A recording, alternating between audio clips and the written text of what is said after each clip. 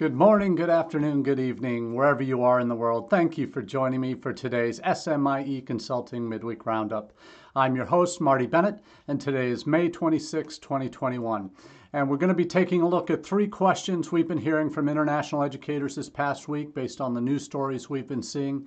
And we're going to get to those in just a few minutes. But before we do, I want to say a special end of the year shout out to those that have children graduating from high school, college, elementary school, kindergarten, whatever it may be. Certainly the end of a long school year, unlike any other we've ever seen, with a lot of challenges that certainly we've all felt as parents and as educators, and we're going to be taking a look at the impact of some of those in the weeks and months to come, some of the more than year-long impact of COVID-19 on our schooling and education system. Before we do that, though, a special shout out to those watching live here on Facebook, those watching on repeat, either on our YouTube channel or our Facebook page for SMIE Consulting. And also, who can forget our podcast listeners who are now pushing us ever closer to the 1,500 download mark. And we're grateful for you making us a part of your weekly listening habits. So thank you so much. And today we'll get into our stories as we do, our questions as we do each week. And for those that are new to the Roundup, we put out a newsletter on Monday mornings called All the SMIE News Fit to Share. And in case you're wondering, SMIE stands for Social Media and International Education. Anyone who knows me well from my time at Education USA, even before then, those two things are like bread and butter for me. They go together. Peanut butter and jelly, whatever metaphor you'd like to use, that is my career in international education, has been those two, the confluence of those two elements. And we'll talk about how that works, particularly with our first question today. But all that newsletter comes out Monday morning, 9 a.m. If you'd like to subscribe, I'm dropping the link to this most recent edition that came out on Monday, the 24th. And we'll be getting to all of those questions that we're talking about that come out of that newsletter in just a moment. But feel free to subscribe. It's free at smieconsulting.org/subscribe, and we'll add you to the mailing list and get you the newsletter each Monday morning at 9 a.m. Eastern. Now let's get to our first question. How personal will you get in student communications? Now, this is a long, it seems like a simple question, but there really are many layers to it, because when you think about it, personalization is something we expect. We expect people, not and just in our daily lives, so we expect people, and particularly people we're buying services from, to want to get to know us. If it were looking at a longer-term relationship, whether it's the pizza delivery boy that comes every week for your Friday night pizza roundup, whether it's the daycare center where you send your children to, whether it's schools that you and parents that you get to know, or if you're applying to schools as a student, you want to feel wanted. And the way that's demonstrated oftentimes is in how personal those providers, for lack of a better word, are willing to get with you. How close of a relationship are they looking to establish with you? How far will they go to make you feel welcome? And as educators, as admissions representatives, particularly international admissions folks, this is at the core of why we do what we do, is the relationships we're able to establish with prospects, with their parents oftentimes, that continue long beyond the admissions process and even can last years, decades even. I've been very fortunate in my career to have recruited students at institutions in 4 different states and another foreign country, and I have students and parents that I've met through that process as prospective students that became students enrolled and then graduates that I'm still in touch with. And that's really one of the most satisfying elements of my career are those relationships with students and parents I've been able to establish over the years.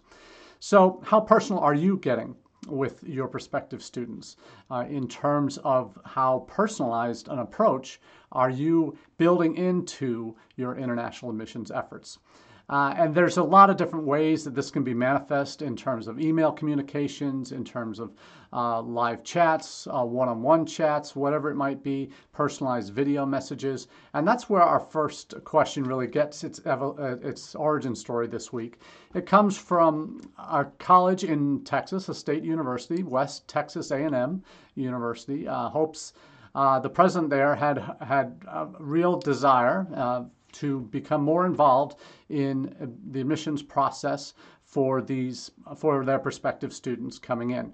And as a result, he committed to spend over 200 hours of quick video messages to every admitted student to West Texas A&M for this fall term.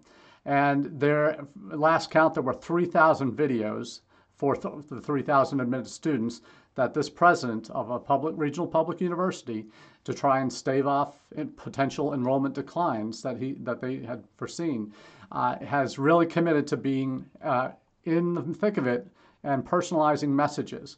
So it would be, you'd have a teleprompter that would scroll through the names and desired majors of the admitted students who were looking to come, who had been admitted to that public regional university in Canyon, Texas. He completed that. Each of these videos is between 16 and 19 seconds long over the course of those 200 hours. Didn't have a script really, but most of the videos followed a similar format. I'm the president of WT, and I know that you've been accepted into the journalism program for the fall semester. We really hope to see you on campus. Canyon is a great place to be, and that's an example of what his message was to each of the prospective students that were admitted to that institution. And some say this is really unnecessary or just tedious for a college president to be doing that. And certainly there are college presidents who wouldn't give this project the time of day, particularly at large state institutions that might have 10,000 students that they'd be admitting each year. That's obviously quite a chunk of time for a university president to be taking.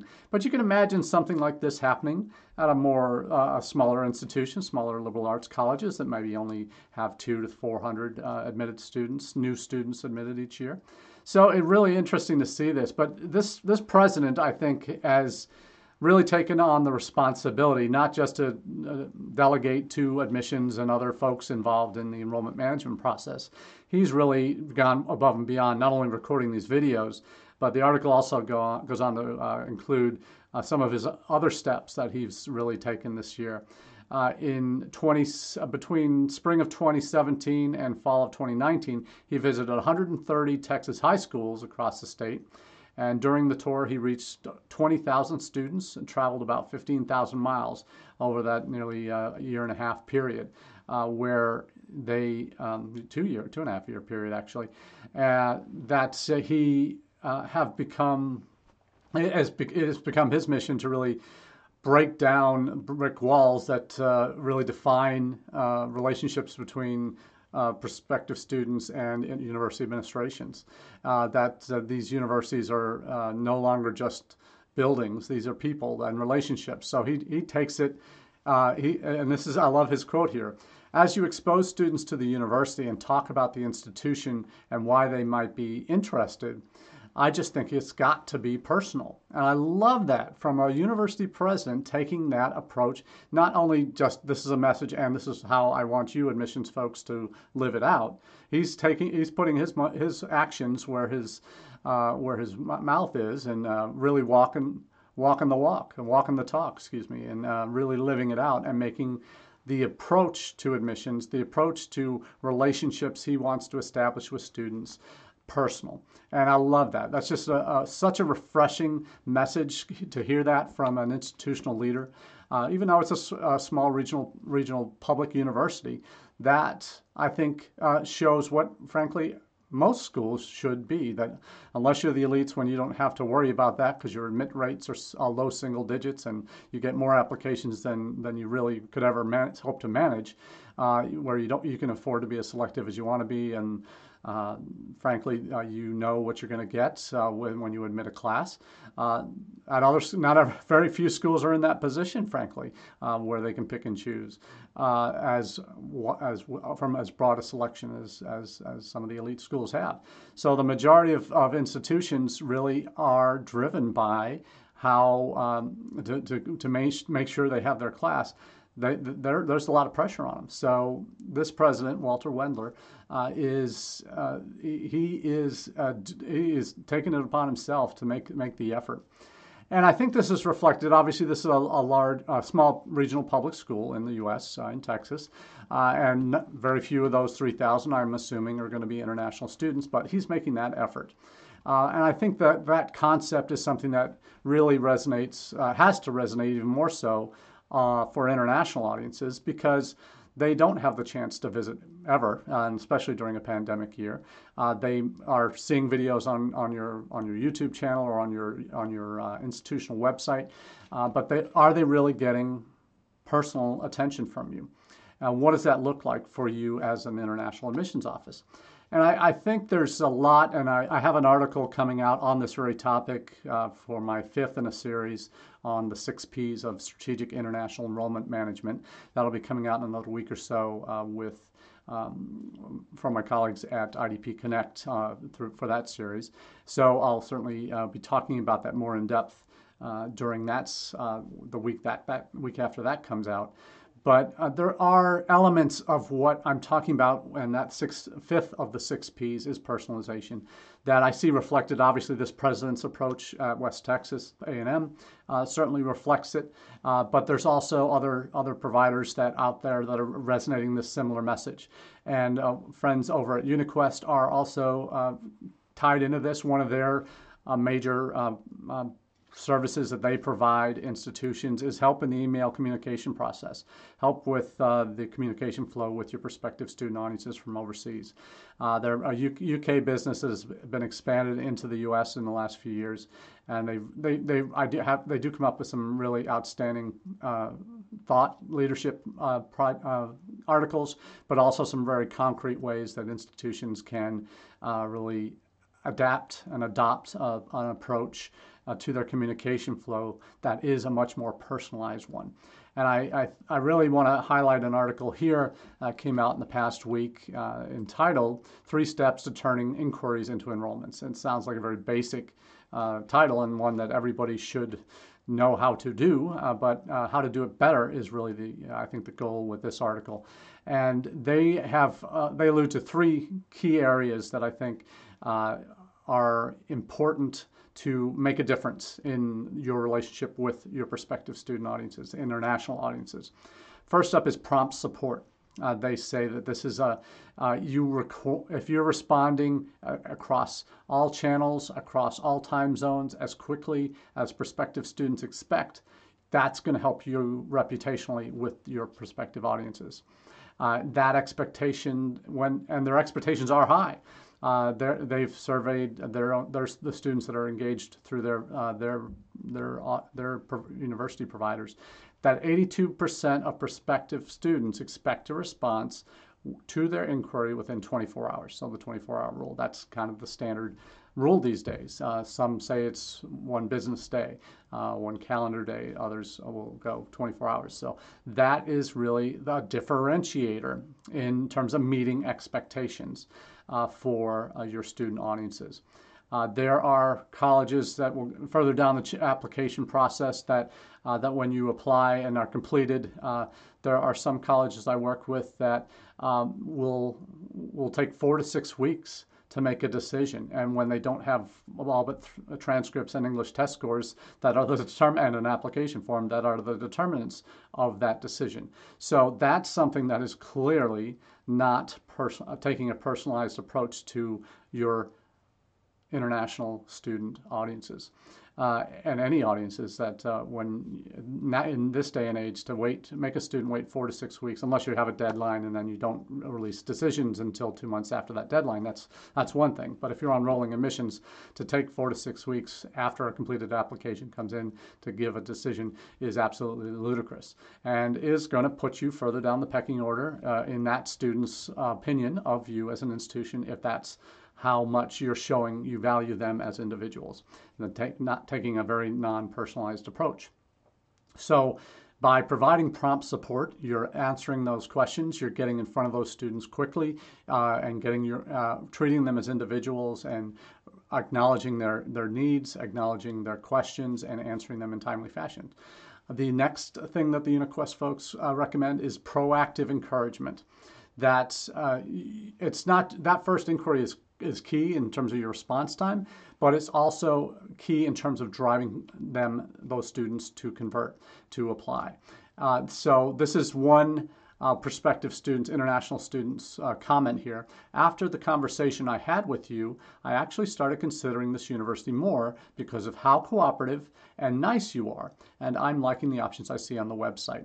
So that conversation, either through email, through a live chat, whatever it might be, at that beginning stage of the process is where an institution can show their commitment to individual student prospects and potential applicants.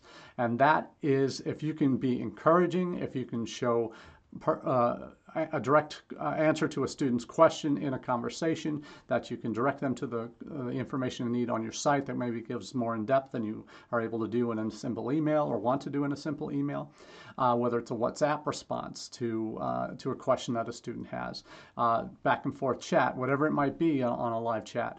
These are the things that make a difference in how accessible, how personalized, and how responsive you are. That matters. And the third piece in that puzzle for the UniQuest folks is the personalized communication. And this is when you're providing content to students that they want and need, that in a timely manner, as early in the process as possible. And another student quote on this one: "I really thank you for the communication and constant calls to applicants like me. I really appreciate this a lot despite the pandemic." So this is in reference to UniQuest. One of their features that they build into their services are text and call banks to prospective student audiences and applicants, and that becomes a central part of the communication and the personalized approach, communication strategy institutions they work with take towards their prospective student audiences, particularly international students. So the examples that are given here are primarily UK-based, but they do reference their US audiences as well. So I think there's some great articles, great content in this article that is kind of best practices as far as I'm concerned in terms of how you can manage this process, the communication process with your prospective student audiences. I think there's real value in this personalized approach as a de facto. This is the rule. This is the way you should, de jure, this is the way you should be approaching your communication process with your prospective audiences internationally. So that's our first question. A second question is a little bit deeper, and this is one that we got to consider the times we're in. And the question is, what are we doing for Indian students now? And there's two levels to this question.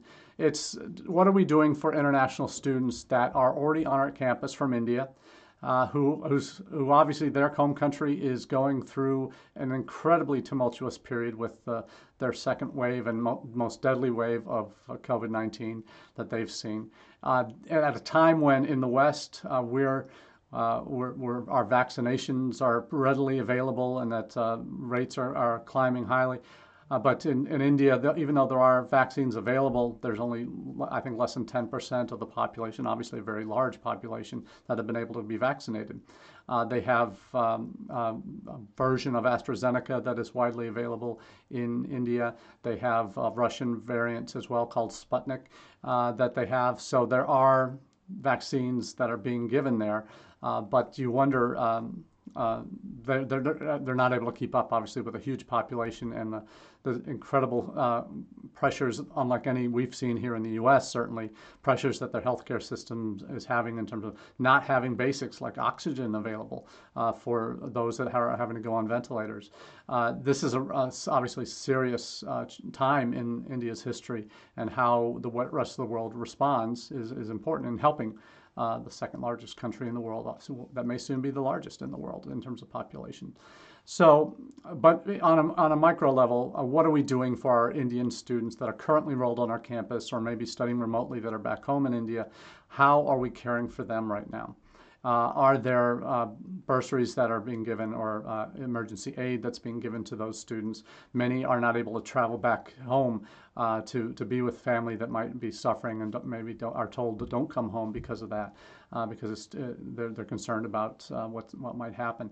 I know colleagues who are of Indian descent that were born there, came here as international students, and have developed a career for themselves.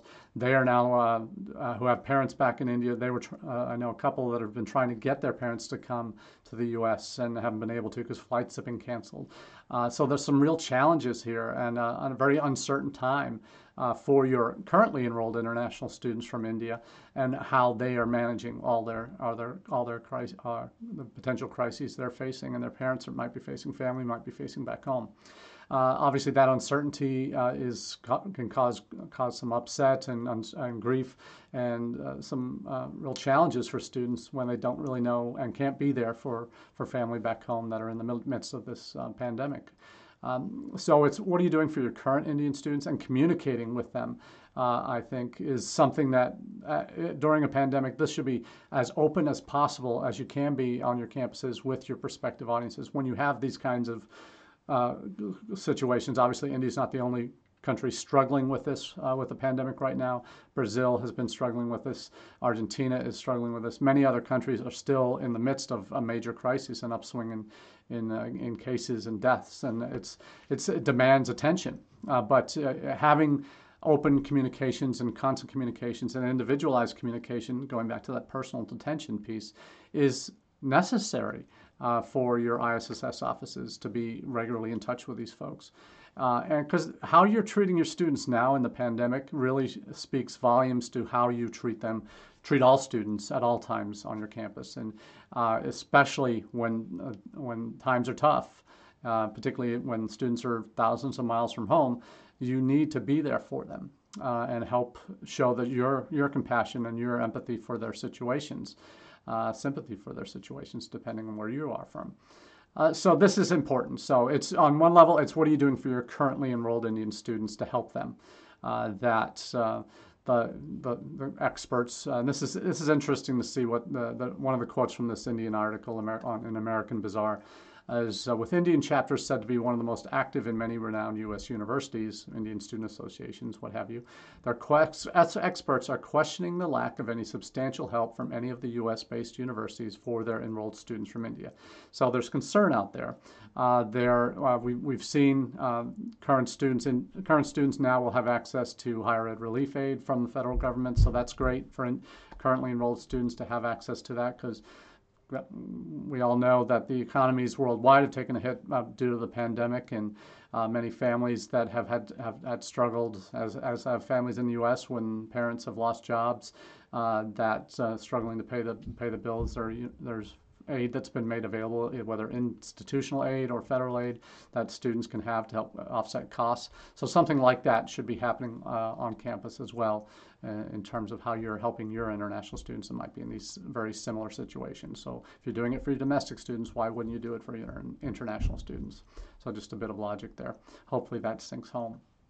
But the other more positive news is for Indian students that are in the pipeline right now that are looking to come in the fall. What is the U.S. doing for them? And certainly you're seeing that, and when the initial 80% of the world going under the State Department travel level 4 travel bans, don't travel, telling U.S. travelers do not travel to these countries. That was quickly followed up by the exemption for students from those countries that are red listed at this time because of health considerations.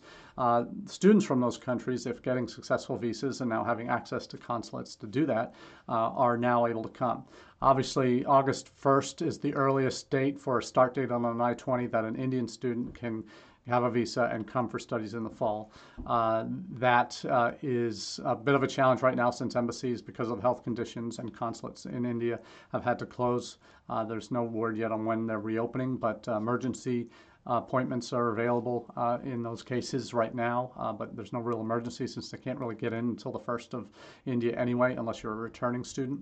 So there's some interesting challenges here, but how, as a country, we're showing, hey, our doors are open. And that's one thing that the article does allude to, is it says, while the UK, New Zealand, and Australia have temporarily shut their borders to students from India due to COVID scare, the US has exempted those with F1 or student visas from this travel ban. So that's encouraging, because we're standing out.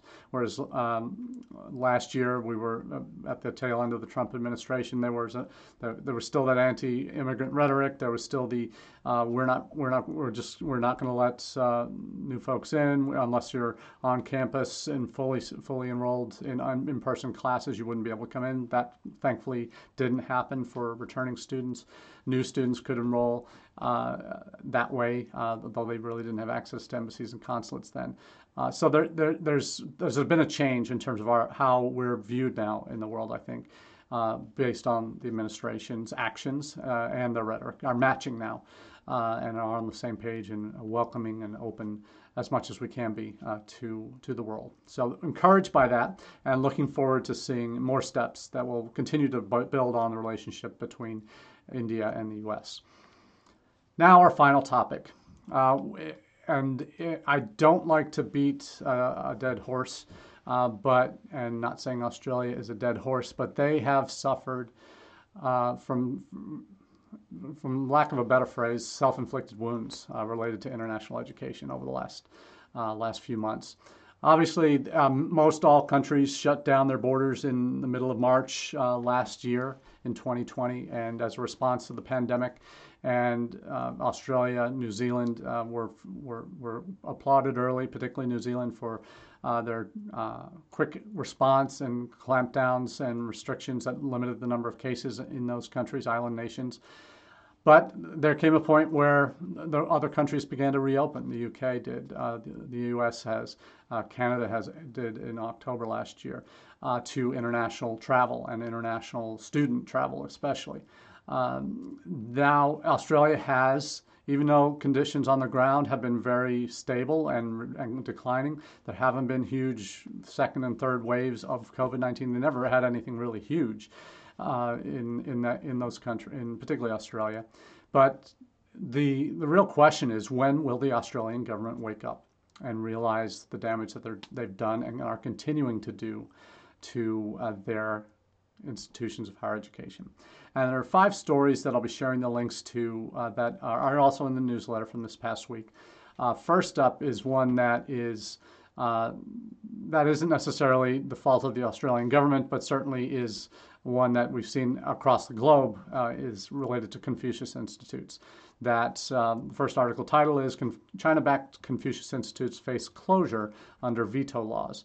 And this isn't something necessarily the Australian government needs to wake up from, but it's having a negative impact on relations with China. We've seen that in the United States, obviously, during the previous administration.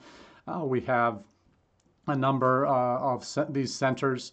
Confucius Institutes are in the process of closing and under the cover of budget pressures due to the pandemic.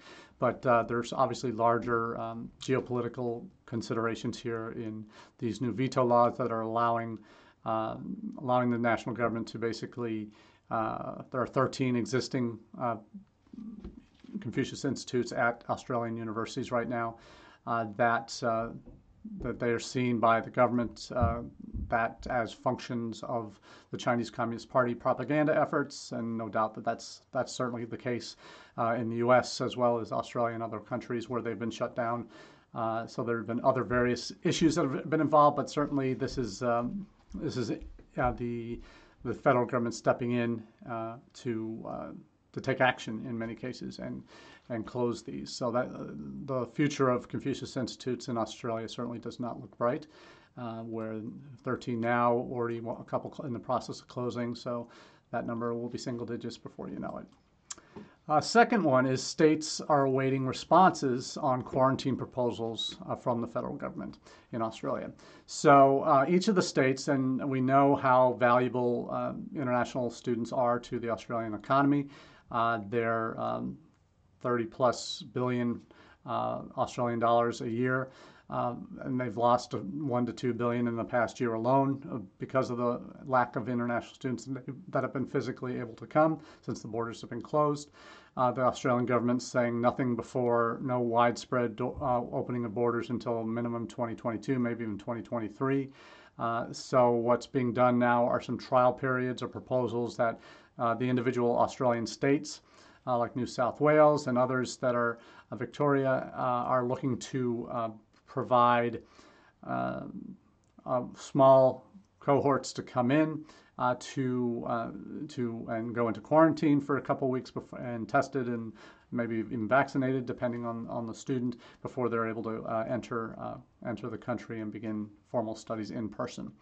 So all these plans are now basically on hold with the national government and awaiting approval. So we'll see where those goes. We're not sure how quickly, but it certainly there may be some pilot projects done in the fall, their spring, that would allow for small groups up to 600. I think there's one state that's got a 600-bed quarantine facility. That's one of the stories that we'll be touching on now. But other concerns, really, we see the overall numbers, even when you include international students that are studying remotely, even the second year of the pandemic that started in March, international student new starts were down 31% in this of our calendar year 2021, and that's certainly includes.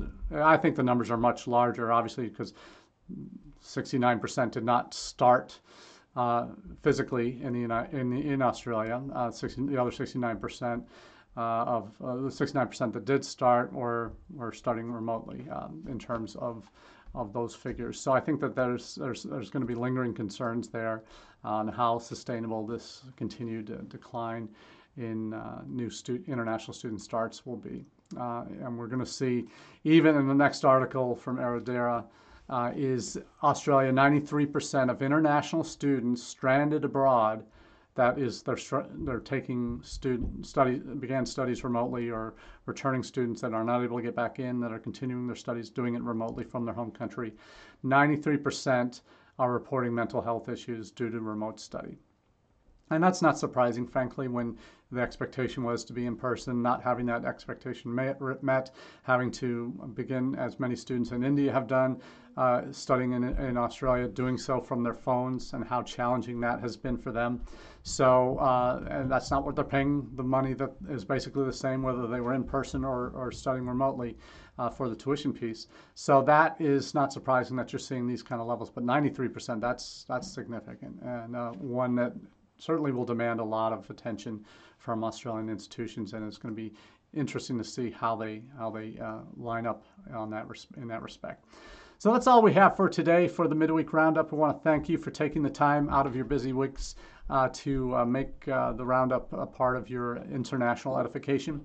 I just want to give a special introduction. We're going to be starting, for those of you who are on Clubhouse, we're going to be starting a room on Clubhouse called International Edification. And that will be kind of a jumping off point for some of the key themes we've been talking about on visas, vaccinations, borders, all of these things, personalization, all of the international admissions related topics that we talk about here on the as part of the Roundup. We'll be launching that in the next couple of weeks on Clubhouse. So if you're already on there, be looking for the room International Edification. Try and find me on there if you'd like, Marty Bennett, and we'll happily continue conversations there. So until next time, thank you for making us a part of your week, and we look forward to catching up with you soon. Cheers.